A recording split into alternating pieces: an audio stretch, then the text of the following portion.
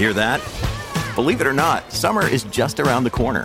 Luckily, Armor All, America's most trusted auto appearance brand, has what your car needs to get that perfect summer shine. Plus, now through May 31st, we'll give you $5 for every $20 you spend on Armor All products. That means car wash pods, protectant, tire shine, you name it. Find out how to get your $5 rebate at armorall.com. Armor All, less work, more clean. Terms apply. This is the John Oakley Show podcast. Peter Sherman in for Oakley. Hopefully he's back tomorrow. A little bit under the weather. We've been talking throughout the day, and I certainly have raised the subject a couple of times this afternoon about the naming of Thomas Carrique as the new commissioner of the Ontario Provincial Police. He takes office on the 8th of April and comes to us from the York Region Police Force, where he is deputy chief. This is the culmination of a number of months of discussion over Superintendent Ron Taverner of the Toronto Police Department, who wanted to be the Ontario Provincial Police Commissioner, and there were issues over his status, and now he's gone back to, he withdrew his name and has gone back to the Toronto Police Service. The Minister of Public Safety is Sylvia Jones, and she has said the appointment of the commissioner is exclusively a cabinet decision. Cabinet decided it was important to move decisively to bring a new vision and the renewed leadership to the OPP frontline officers, which they deserve. And you said that, Sylvia Jones, didn't you? I did, Peter. Good to hear your voice.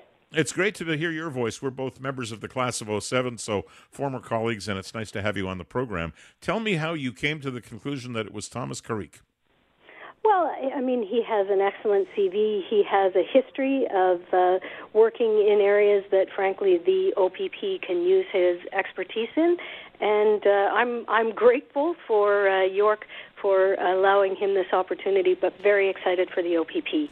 Well, in listening to Mr. Carrique himself, well, I should say Deputy Chief Carrique and soon to be Commissioner Carrique, he sounds like a hell of a cop.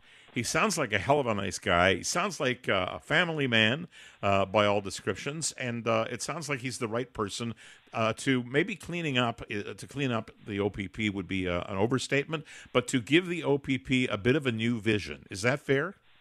Yes, and I think, frankly, there has been a bit of a leadership void while the outgoing commissioner left in November.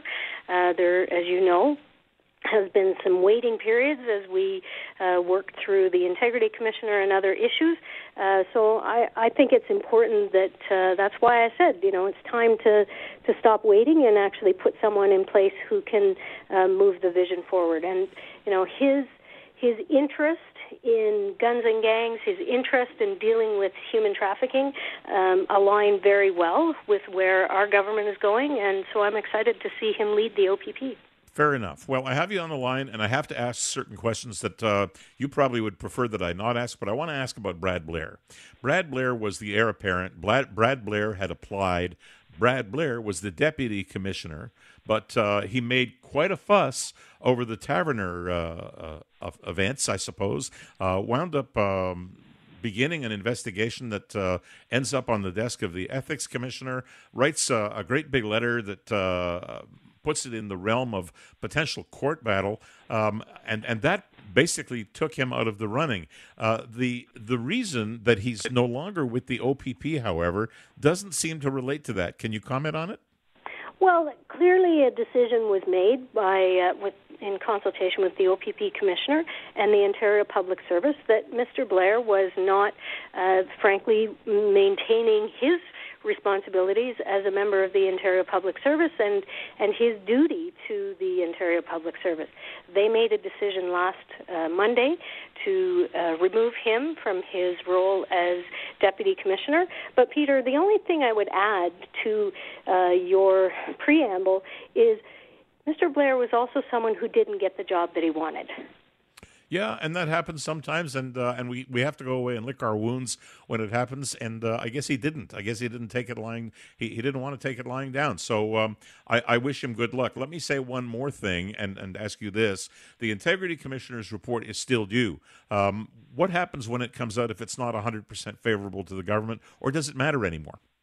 Well, the Integrity Commissioner's report, whenever it comes out, and I have no inside knowledge as to when it will, is related to the hiring process of the OPP Commissioner. So, I'm very confident that all previous OPP Commissioners and Deputy OPP Commissioners are hired and appointed through what is called an order in council, which, as you know, is basically cabinet approval. I'm not going to presuppose what the Integrity Commissioner comes out with, but it frankly has nothing to do with incoming Commissioner Carrique. Okay, well, thank you for illustrating for us what the reasons are behind Thomas Carrique's appointment, and good luck with that. It sounds like it's a good appointment. Let me move you on to a subject that is in sharp focus with March break in progress, and that is the issue of distracted driving. It looks to me, and this is my own observation, like we're not getting anywhere.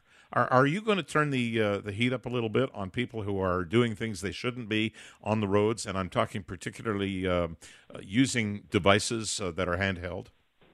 Yeah, there is a very concentrated campaign going on. I believe that it is a two-part process, right? You have to educate people as to the serious dangers that happen when they are distracted while driving, and then the other piece is the enforcement piece, which we've been pretty aggressive on as a government, and to give credit where credit is due, the previous government as well. The fines are very substantial, and the reason they have to be is because people are getting killed, people are getting hurt when we're playing with our devices while we're supposed to be driving. Well, yeah, and I spent, I don't know, 1,000 drives on the QEW. I've moved out of Niagara now, so I'm not on it as often, but I can't tell you how many times I'm sitting in the center lane and somebody who's in what is loosely called the passing lane in Ontario starts veering in front of me, and as I drop back because I'm watching, I see that it's generally a he, I've got to say, but not always, has a device in his hand and is texting. And I'm thinking to myself, we passed a law, and I was there then 10 years ago, that put in a relatively small fine. You brought that up more recently in the legislature, raised it to, I guess, $600 to $1,000 approximately. Can I ask a question? This may sound silly, but I advanced this on the air a couple of weeks ago. What's to stop us from making it a $5,000 fine? Really getting serious and saying, if you want to play with that thing, boy, is it going to cost you. Well, and this comes back to the public education piece and why we're doing an awareness campaign. You have to have both. You and I are of an age where we remember when people thought it was okay to drink and drive. That's not the case anymore. Mercifully, our young people understand that it is never okay, the vast majority of them. We need to get there with our distracted driving laws, and I am hoping that this education piece will play an important role in that education. So am I, and I think that to put a capper on what you say, we can educate in schools and in driving courses and so forth, which are much more prevalent with our kids than they were with us, and I think we can probably get there. The difficulty is with these jerks, and that's what they are, who are now 25, 30, 35, 40, 45, and up, who just insist that their driving is safe enough and they can manage both. Yeah, and that's the education piece, and that's where we as individuals have to say, if I'm in the car with someone, put down the phone, right? I would never get into a car with someone who's been drinking, and now we have to be at a place where we are comfortable enough as a society to say, put down the phone. You're behind the wheel. I can tell you, I would do it. Sylvia, thanks so much. All the best. All right, Sylvia Jones, Minister of Community Safety, joining us right here on The Oakley Show on Global News Radio, 640 Toronto.